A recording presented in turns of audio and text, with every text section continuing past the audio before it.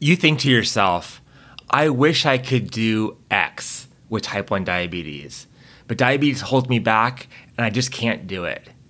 You still want to get out there and live your life, but there are so many ways that diabetes is getting in your way and making it more challenging for you. And that's weighing on your mental health. What if there's a way that you could behave how you wanted to and not let diabetes get in the way? I'm going to talk all about this in this episode and give you a step-by-step process to get out there and live your life, even with diabetes along for the ride. And guess what? You'll improve your emotional health at the same time. Let's get started. Welcome to the Diabetes Psychologist Podcast. I'm your host, Dr. Mark Heyman, and I invite you to join us as we talk candidly about the emotional challenges of living with type 1 diabetes. We'll give you actionable strategies to help you face these challenges head on, reduce your stress, and most importantly, live a full life without letting diabetes get in the way.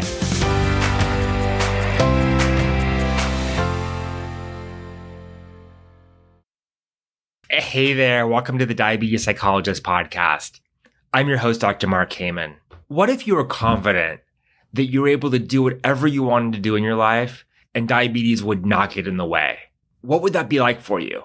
My guess is you would feel free and flexible, and diabetes just wouldn't be that big of a deal. On the last couple of episodes, we've been talking about the 3 pillars of emotional health with type 1 diabetes. In episode 44, I gave you an overview of these 3 pillars. If you haven't had a chance yet, please go back and listen to that episode. That'll set the context for this episode and the ones before it. On episode 45, I talked about the first pillar of emotional health, and that is diabetes education. I talked about why diabetes education is so important to get a solid foundation with your diabetes so you feel comfortable in moving forward. On episode 46, I talked all about mindset and why your mindset is so important for your diabetes and mental health. And on this episode, we're taking it to the next level and talking about behavior. Behavior is the third pillar of emotional health with type 1 diabetes. And in my opinion, it's the most important. And after listening to this episode, you're going to have all the information and tools that you need to do whatever you want without letting diabetes hold you back. Everything we've done up to now is leading to this point. Diabetes education matters and your mindset matters. And when those are in a good place, you're able to go to the third pillar, which is behavior. Now, what does that mean? It means being able to do what you want in your life without letting diabetes get in your way, without it even coming into your mind that diabetes could be a problem here or that it could stop you from doing the things that you want to do. How would that feel if that were the case? If diabetes was there, you're managing it well, but it never even crossed your mind that it could be a problem. In my opinion, your behavior is the most important aspect of your diabetes and mental health. Your emotions matter, but only to the extent that they get in the way of your behavior. And when we're talking about diabetes and mental health, I think too often we focus too much on how things feel, how overwhelmed you feel, how frustrated you feel, how hopeless you feel, how overwhelmed you feel, how frustrated you feel, how angry you feel. And those feelings are important because they're not comfortable. But why are they not comfortable? What is it that causes the tension in those feelings? What is it that takes those feelings and makes them so unbearable sometimes? And in my opinion, it's not the feelings that make themselves unbearable, but it's what the feelings stop you from doing, or at least make you think you can't do. And that's all about your mindset. But the next step here is thinking about behavior and how you can lead with action and show yourself you can do whatever you want in your life and not have diabetes get in the way, even when you're feeling anxious or overwhelmed or frustrated. That's the trick. If you wait until you're not feeling those things, you're going to be waiting a long time. But if you're able to behave in the way you want to, even if you're feeling those things, that's where the mental health magic happens. All of a sudden, those things that were bothering you so much aren't that big of a deal anymore because they're not stopping you. The reason they bother you so much is one, because they're uncomfortable. And that may be the case forever. But more so, they're bothering you because they're getting in your way and stopping you from doing the things that you value in your life. On this episode of the podcast, I'm going to give you a step-by-step process to develop a solid foundation for the third pillar of emotional health with type 1 diabetes, and that is behavior. And I can assure you, if you're able to follow this process, as well as have a solid foundation with diabetes education and with mindset, you're going to be set to go and you're going to be able to handle whatever diabetes throws your way. I want to tell you a story about a young man I worked with a while back who really was able to embrace the pillar of behavior. And I want to tell you about the ripple effect it had on both his life and his activities, as well as his blood sugars and his diabetes management, because it was pretty cool. Tony was in his late 20s, and he was diagnosed with diabetes when he was about 23. So he had diabetes for about 5 years at that point. And he came to my office because he was feeling pretty desperate. He felt like diabetes was holding him hostage. See, Tony was an outdoors guy. He loved hiking, he loved fishing, and he loved jet skiing. And ever since his diagnosis, he had stopped doing all of those things. Somehow he got the message that those things were not okay to do and not safe to do with diabetes. And wherever that message came from, I don't remember, he really took it to heart. But of course, that upset him because he was feeling like, what will my life be about if I can't do the things that I love? And he was in a really dark place. So the first thing we did was we talked about diabetes education, kind of gave him a rundown about what diabetes is and how it's managed. He had a pretty good grasp on these things. I want to talk to him about why fishing and jet skiing and hiking were off the table. And he had some misinformation about what it was like to treat a low and where he was able to treat lows and what would happen if he had a low blood sugar while he was out on an adventure. And that's really where diabetes education came in for Tony, giving him the information and then helping him to develop strategies to be able to deal with those situations when they came up was essential for him. He understood diabetes, but he didn't really understand how he could implement those strategies and that information into the activities that he wanted to do. And once we were able to do that, he was feeling much more comfortable and much more solid ground around his diabetes. And we saw his flexibility increase in his daily life. He started going for runs. He started being much more social. And diabetes wasn't on his mind so much. It wasn't weighing him down. But Tony still had some mindset blocks that were going on. He had some thoughts and beliefs about diabetes and what it meant about him that were really getting in the way. He said that those magic words, I can't, an awful lot. Diabetes means that I can't jet ski. Diabetes means that I can't hike. Diabetes means that I can't live my life. Those thoughts were really weighing him down and causing him to feel some pretty challenging emotions. He was feeling helpless at one point. And of course, he was feeling frustrated and angry. And he was having some grief about what he felt diabetes had taken away from him.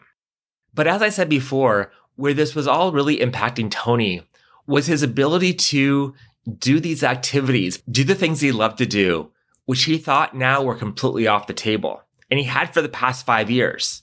When Tony originally came to see me, he was looking for a way to accept the fact that he had to give these things up.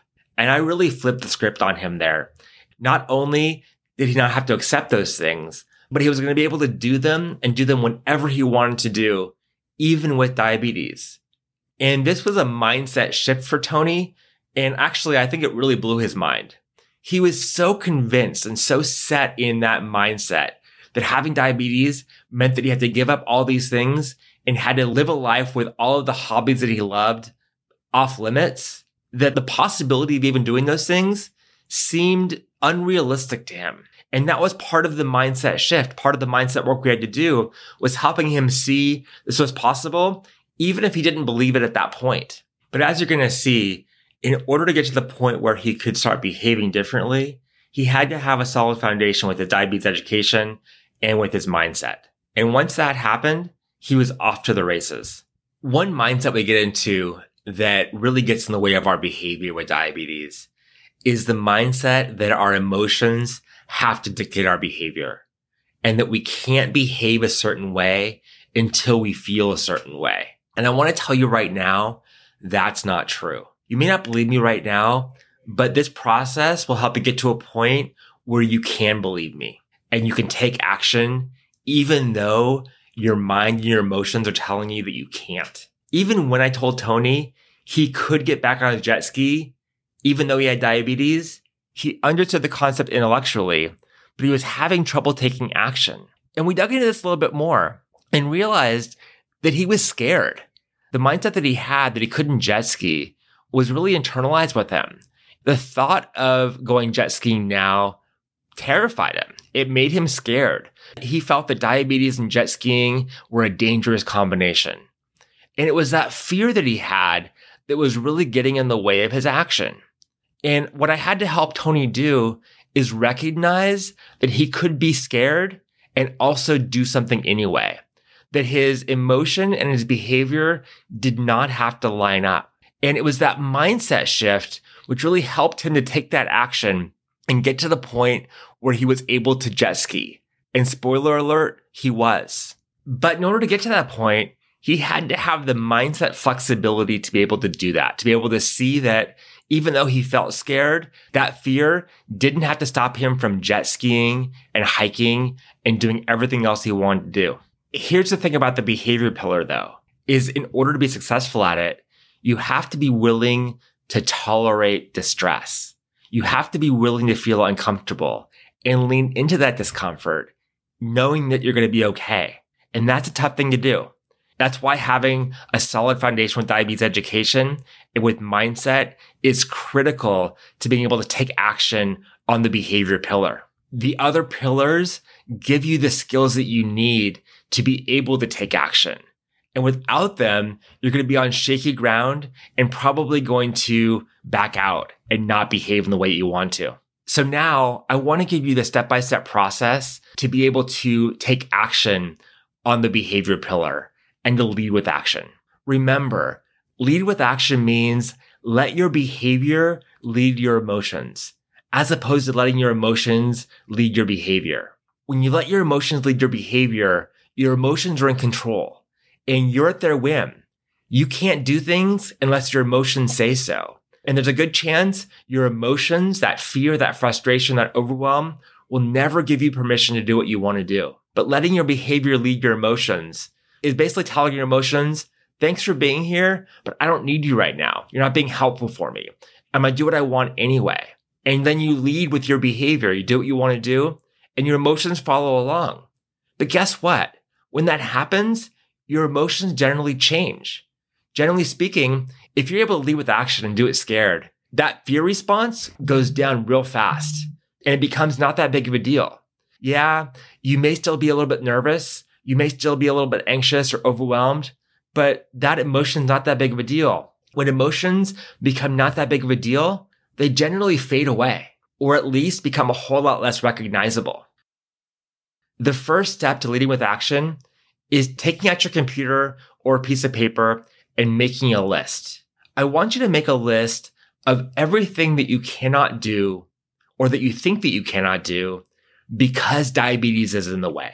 It doesn't matter how big or how small these things are. Just do a big brain dump. Make a list of all of the things diabetes gets in the way of and makes more difficult in your life. And all of the things that diabetes keeps you from doing. The reason I'm having you do this is because I want to take these ideas out of theory and have you put them into practice in your life. And behavior is the ideal way to do that. Before we can really put them into practice, we have to understand what exactly are the things that we want to do that we feel we cannot do because of diabetes. Now, as you're making this list, be careful not to judge yourself. This list is all information for you.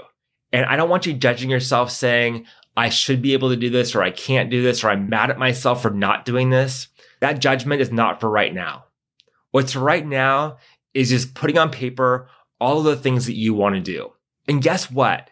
This list will become the checklist that you use to start checking things off that you now can do, even though you have diabetes, rather than the list of things you cannot do because you have diabetes. But in order for this list to be helpful, you have to be honest with yourself and be kind to yourself about what you have not done in the past and what you thought you could not do in the past with diabetes.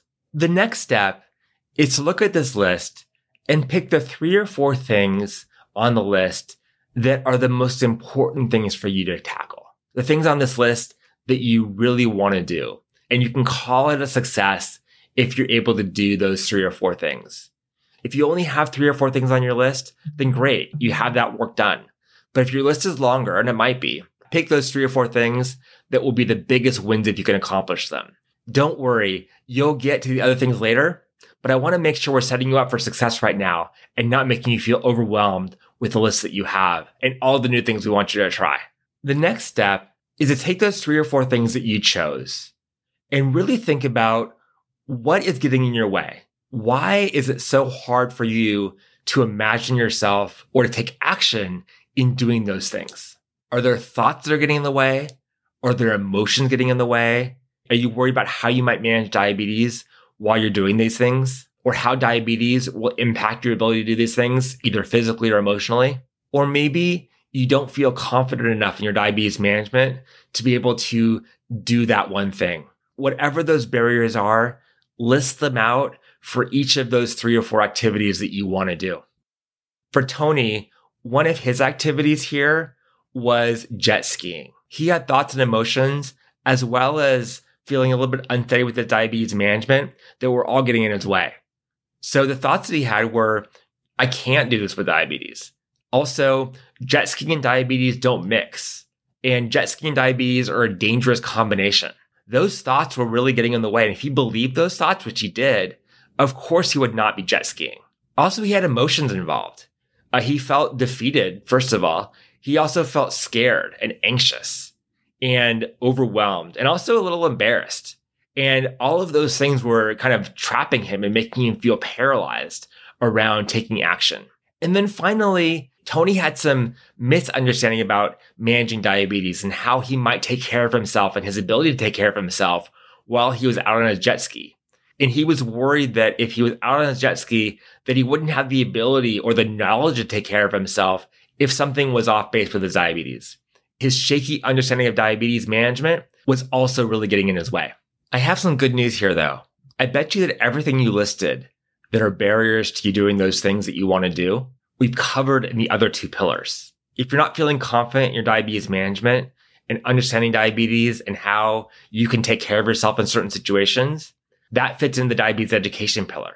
If you're having difficult thoughts or emotions, or you're scared about what it's going to be like for you, or you're scared that taking action doing these things is dangerous, or you're having doubts about your ability to take action, those are all thoughts. And thoughts and emotions all fit into the mindset pillar. If you have any questions about the diabetes education pillar, you can find those in episode 45. And if you have any more questions and want more details about the mindset pillar, go back to episode 46 and give that one a listen. But what you want to do is you want to take the information you learn from those pillars and the foundation that you already have in those pillars and use them to help yourself break down those barriers. And then the final step is the big one. You want to make a commitment to yourself and commit to leading with action. And I don't want you to do this randomly. I want you to do this very methodically. So pick one of those things that you want to do. So for Tony, it was jet skiing.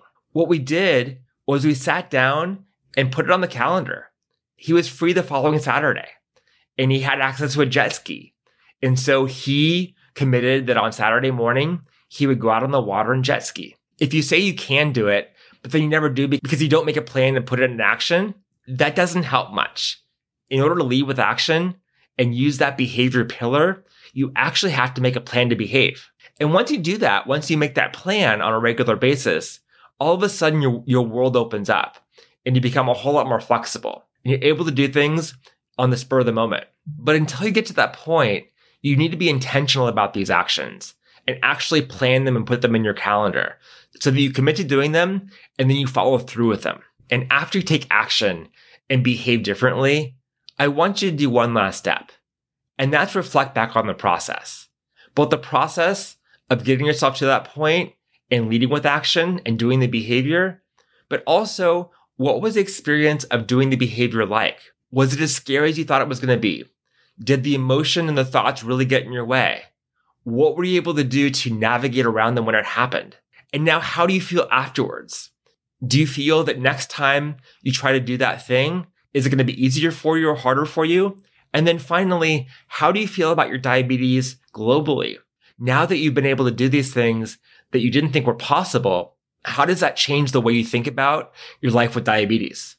My hope is that it empowers you and lets you see that even though diabetes is annoying and diabetes is going to make you feel some pretty challenging things sometimes, that doesn't have to stop you from doing what you want to do. In my experience, if you're able to do whatever you want to do with diabetes, those emotional challenges just aren't as big of a deal. They may never go away, but if they're not getting in your way, then they're a whole lot easier to deal with. And they really don't bother you a whole lot at all. And if you're able to live your life and do the things that you want to do, even with diabetes along for the ride, then my guess is your emotional health with type 1 diabetes is going to be in a pretty great place. And that's all because you have a solid foundation with the 3 pillars of emotional health with type 1 diabetes: diabetes education, your mindset, and then finally your behavior. I really hope you found this process helpful in understanding what you can do in order to come to a better place in your emotional health with type 1 diabetes. It's always helpful to have a process and a foundation to keep you grounded, to give you a foundation about where to start when things with diabetes start getting challenging. And we all know they will sometimes. That does it for this episode of the Diabetes Psychologist Podcast. If you could do me a favor and hop on over to Apple Podcasts and leave a 5-star rating and review, I would really appreciate it. My goal is to serve as many people with type 1 diabetes as possible and partner with them to give them the tools that they need. And your rating and review really helps me to achieve that goal. Also, I love hearing from you. I want to hear from you about the challenges that you're having in your life with type 1 diabetes. I also want to hear from you about your successes and what's going well for you. So please send me an email to mark@thediabetespsychologist.com or DM me on Instagram @thediabetespsychologist. I want to hear from you. I value the diabetes community, and you are a key part of my diabetes community. And please be sure to tune in next Thursday for a brand new episode of the Diabetes Psychologist Podcast. Remember, type 1 diabetes is not easy, but you can have an easier time with it. I'll see you next week, same time, same place. Bye for now. Thanks so much for listening. For more resources, you can visit www.thediabetespsychologist.com and be sure to sign up for the email list for access to exclusive content. I'm Dr. Mark Heyman, and tune in next time for the latest episode of the Diabetes Psychologist Podcast.